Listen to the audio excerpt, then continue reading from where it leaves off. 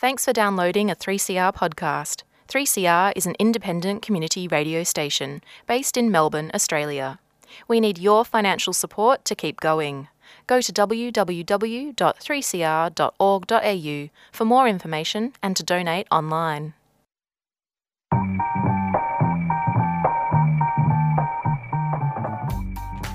Welcome to Women on the Line, a National Women's Current Affairs programme produced at 3CR Community Radio in Melbourne on Wurundjeri country of the Kulin Nations and broadcast on the Community Radio Network. I'm Aoife Cook.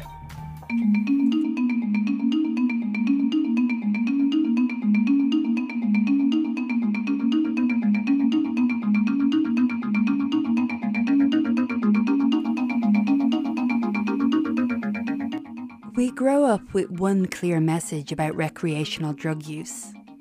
Drugs are bad, just say no. Later, we might make different personal decisions about using them. Legal and illegal, slow acting and explosive. Our decisions may be influenced by our ethics, how we understand the highs and lows, our thoughts on substance trafficking or big pharma, or simply how we want to have a good time or heal ourselves. Drug law reform and the research and knowledge it's based on usually falls down on just two contrasting approaches. To ban recreational drug use outright with a clean up the streets and a zero tolerance law and order approach, or accepting the reality that people do use party drugs and focusing on the best ways to reduce problems associated with that, referred to as harm minimisation. On this week's Women on the Line, we'll hear from three guests on this topic. Nevena Spirovska from grassroots campaign High Alert, Stephanie Janitas from Dancewise, once a grassroots campaign and now supported by Health Promotion Victoria, and Jelaine Allen, an adjunct associate at the National Drug and Alcohol Research Centre. My name's Nevena Spirovska and I'm the founder and campaign manager of High Alert. My background is in politics, but since retiring from party politics, I've moved into grassroots campaigning. So I'm incredibly active in Melbourne nightlife, and that's been something that's incredibly beneficial to my development as a person, socially, mentally, and it's something that I've really engaged in. I've seen the positivity of it in people coming together in a context to celebrate music or celebrate art and culture. And yes, drugs are a part of that. We have to create policies and information and safety nets for people who choose to use them, and just have that acknowledgement that in 2017 we cannot arrest our way out of this, and we need to be moving forward in a way that keeps people and policies in mind together, and it's not just policies that infringe on punishments. So tell me about High Alert. What is it and what do you guys do? It initially started as a response to Operation Safe Night, which was an announcement from the Victoria Police in April in 2017 that they were going to employ the use of sniffer dogs, highway patrol, razor task force and undercover police officers to infiltrate and monitor the nightclub precincts in Prahran and St Kilda as a response to the tragic overdoses that occurred earlier in the year in the area when people took drugs that they were informed were MDMA and then turned out to be something very different altogether. What we've been doing is providing a counter to the operation by being out and about when the police are in St Kilda and Prahran, by providing resources and legal information online through our videos and nightclub posters, and letting people know their rights and responsibilities when it comes to dealing with the police and sniffer dogs. Okay, and how has High Alert evolved? We started in April, and what we noticed at first, with the media attention we were getting, we were able to change the perception and also provide a counter-narrative to Operation Safe Night itself. So by speaking to Triple J, by speaking to Joy FM and engaging the independent youth and queer media, we were able to provide a response to what was otherwise a very one-way campaign from the police to the Herald Sun to the public, and just creating a greater awareness and discourse of things like what really is harm reduction and how we can engage people in that, as opposed to just arresting them if they were found in possession of drugs.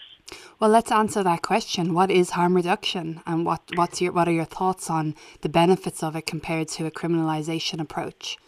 Certainly. The police have been using the language of harm reduction, so it's almost come to mean whatever you define it as.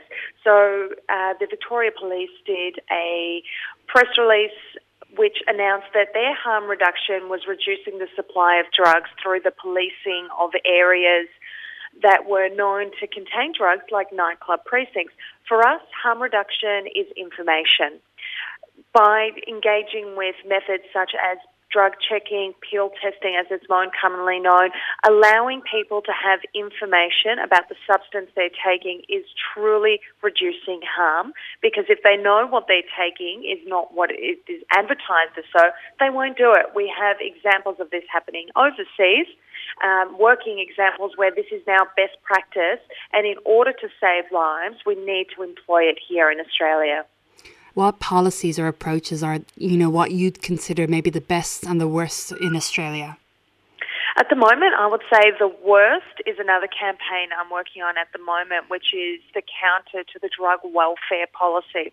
What we're seeing there is a proposal for 5,000 new people that are joining New Start and Youth Allowance to have to randomly pass a drug test in order to get Social Security. If they fail, there is an extreme raft of measures and punishments that they have to face, everything from having to pay for further drug testing, from being degraded in the way that they have to reveal any prescription medicine that they may be on to a third party in order to not have a false positive test. And if that false positive does happen, they then have to pay for an additional test. It's counterproductive, it's humiliating, and it just creates a stigma around people who use drugs, who might do so medicinally or recreationally, and also people who are seeking our social benefits. One of the better policies that we've seen, and something that's slightly more encouraging, is the possibility of drug checking in Canberra. So if something like this does happen, we'd be able to use that as a pivot to potentially do that in Victoria, and that's ultimately what so many campaigners and organisations would like to see. And then internationally, what do you look to? I look to the Netherlands, which have a lot more established drug checking measures, which have policies that incorporate drugs into everyday life, and then just have a broader acknowledgement that people do use drugs and that we need to move away from punishing these people who choose to do so, and ensuring that there is avenues for support if people find that they're having an issue or a problem with them, but also just that greater acknowledgement that drugs itself isn't a problem, bad drug policy is.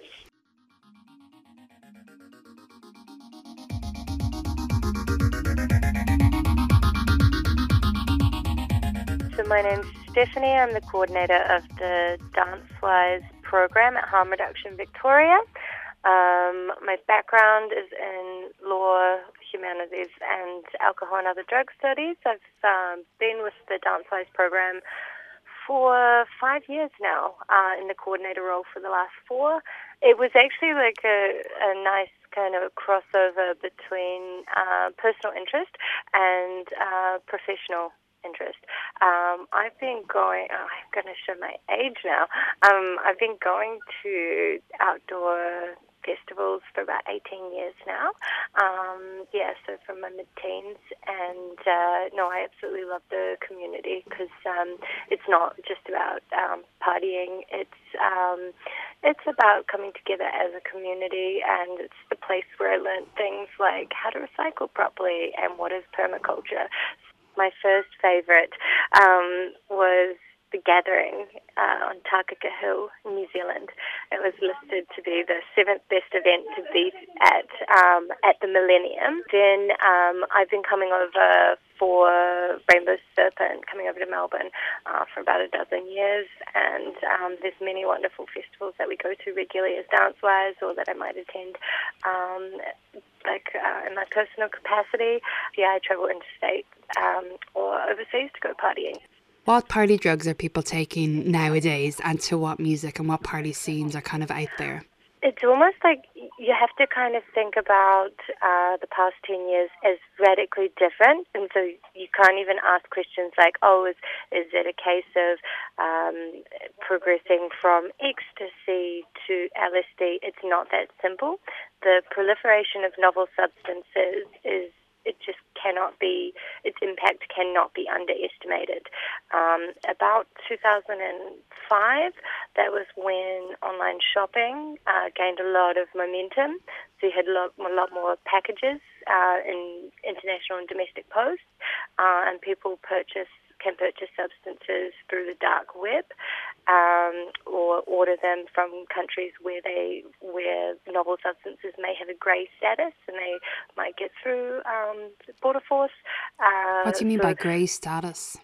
As in they're not regulated in the country that they're made, so maybe somewhere like China or India.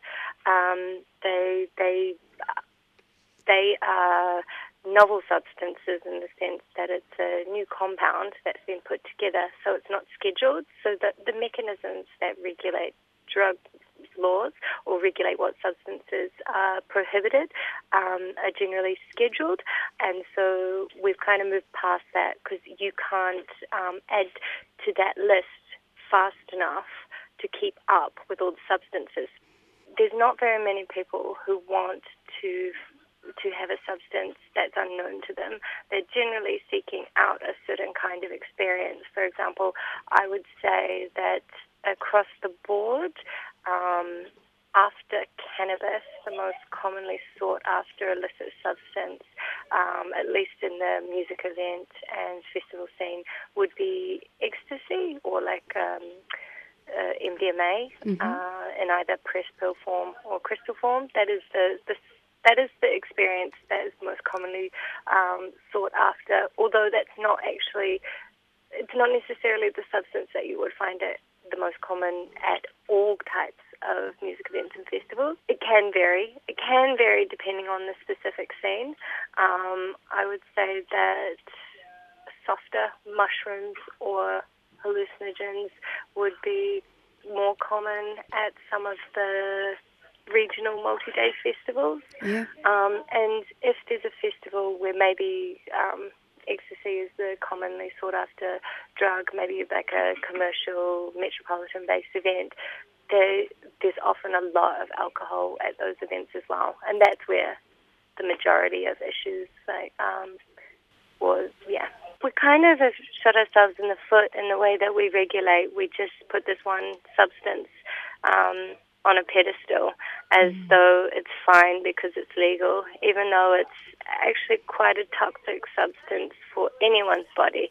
And the culture surrounding alcohol use in this country, it's so normalized. Binge drinking is very common, and a lot of property crime and acts of aggression follow on from that binge drinking culture. And I think until we really own that, we're not going to have a mature and balanced understanding of any other form of substance use.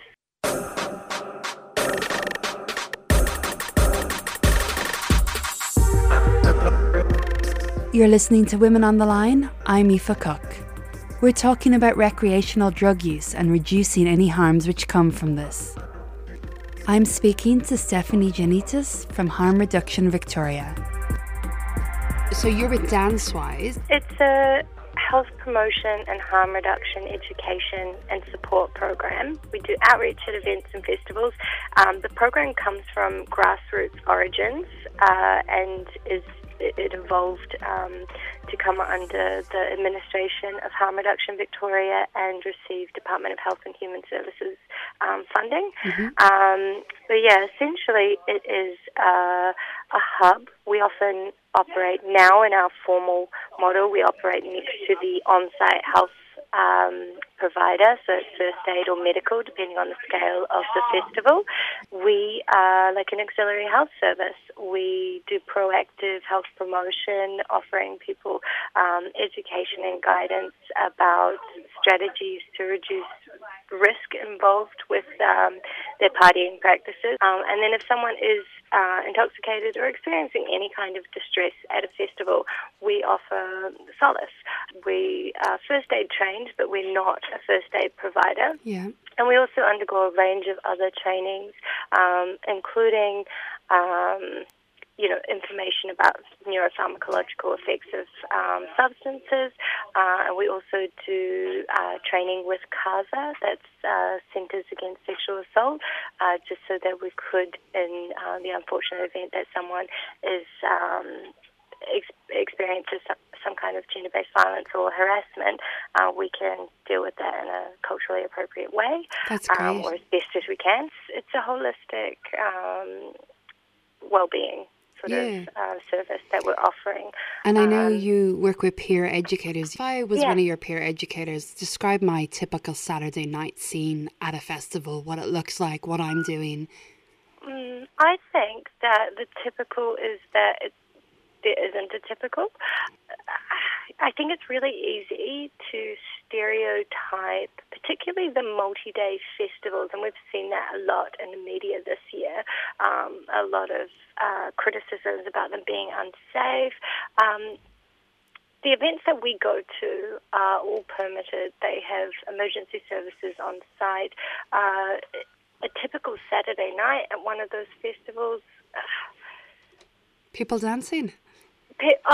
At the festival, people dancing, like having a lovely time. Many of these festivals are family friendly, so people might be at a cinema in the lifestyle area, or you can even book a table and go dining at some of the food stalls, or get a massage. But a lot of dancing, and in our tent, well, that's essentially people that might be, they might be experiencing distress or intoxication.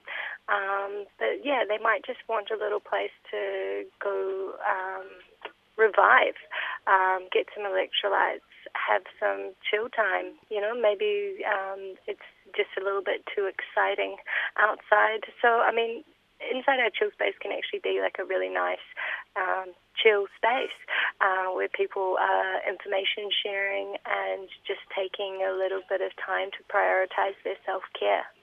That's great. You mentioned earlier that you work from a harm reduction approach. What does that really mean, and what does it look like? Yeah, so I think harm reduction doesn't have a fixed definition, but it is really important to understand it as quite unique. So in Australia, our harm minimisation, which is a drug policy model that incorporates 3 strategies that, in order for this drug policy model to work well, there must be balance and collaboration between all 3. Supply reduction, that's enforcement efforts. Demand reduction, that's alcohol and other drug treatment and preventative education. And then harm reduction, which is pure pragmatism. You're not trying to overtake for someone and push them, say, down the path of abstinence or encouraging them to rehabitualize. You're looking at what they're doing right here and now and identifying the risks and just trying to reduce the likelihood of those risks continuing to exist and leading to harm. That's all that it is. So what harm reduction is can be tailored to the specific setting.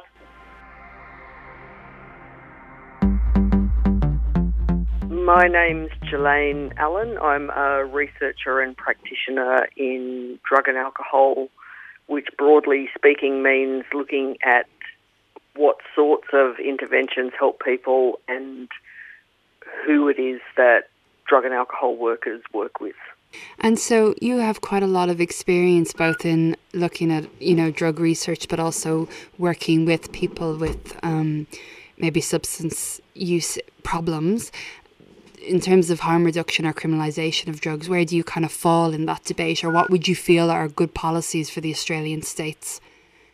I really think that we should decriminalise illicit drug use, because people who get caught with having used a drug or caught with a small amount of drugs may have a problem that's affecting their health or their well-being, but they get shuffled into the criminal justice system, and that's no place to address that problem.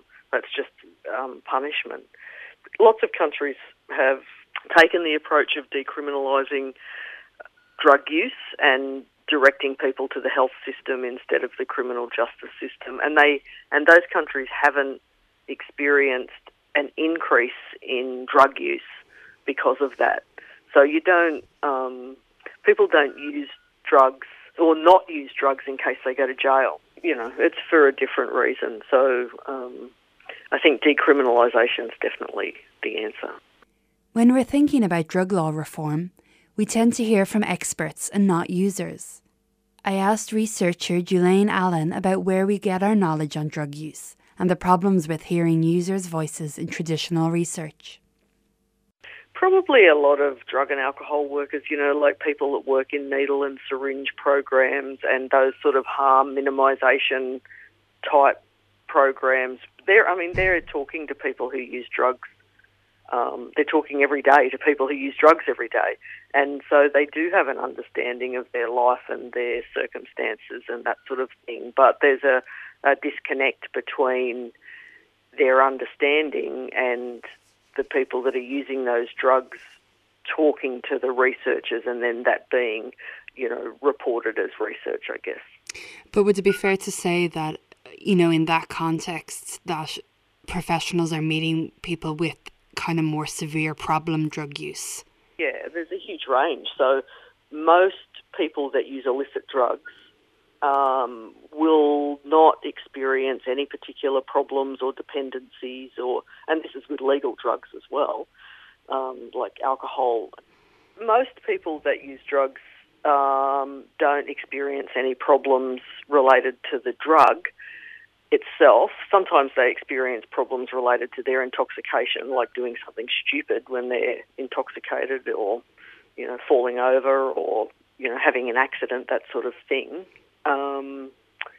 But most people don't become dependent on the drugs that they try or use occasionally. It's just when it becomes regular or habitual, or people are using those drugs to get through the day, that we're talking about a problem.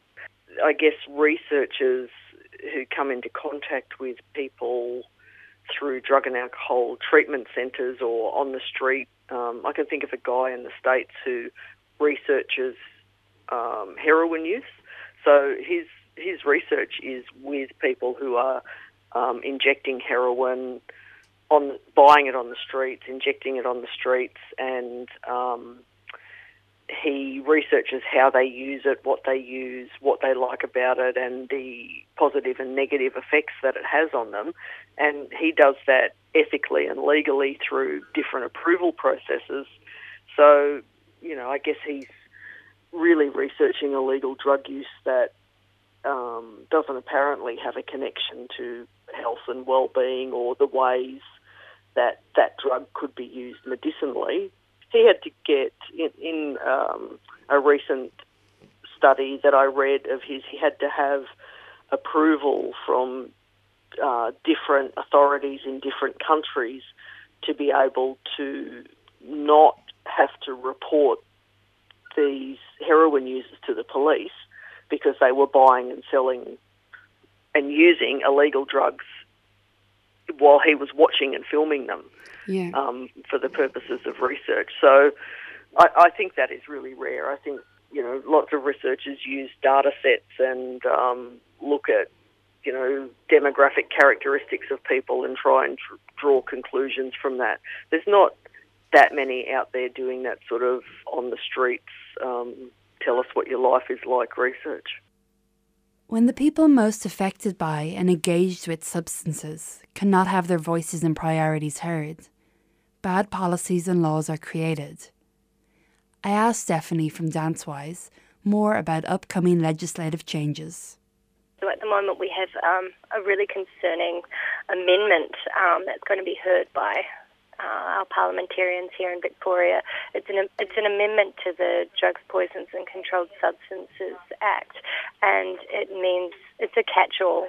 It means essentially anything that's psychoactive, and the definition of psychoactive is troubling because it can include things potentially like avocado, but anything that is used to experience an altered state comes under the Act, even if it doesn't exist yet, because new substances are created on a more than daily basis, essentially. Is there any other policies that are coming up at the moment or legislative reform that you're looking to?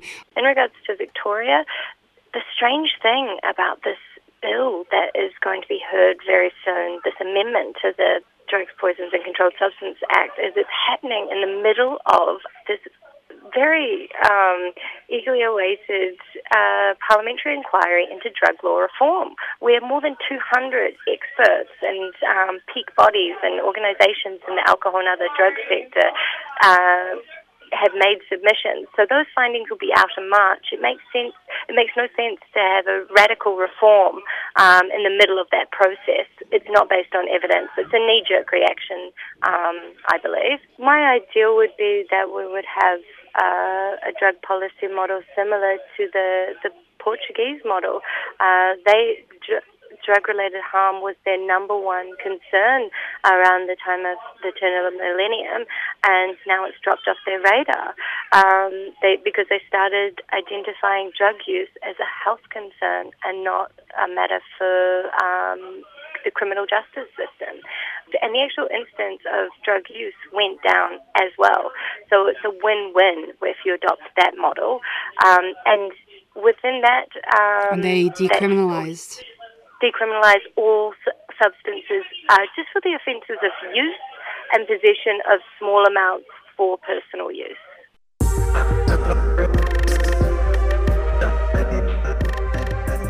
Women on the Line does not condone or condemn people who use drugs for their choices. If you are concerned about your drug use or that of a friend, you can call Family Drug Support on 1300 368 186 or check out information on your state-based service. On this week's Women on the Line, you've heard from Nevna Sporovka from High Alert, Julaine Allen from the National Drug and Alcohol Research Centre, and just now you heard Stephanie Janitas from Dancewise.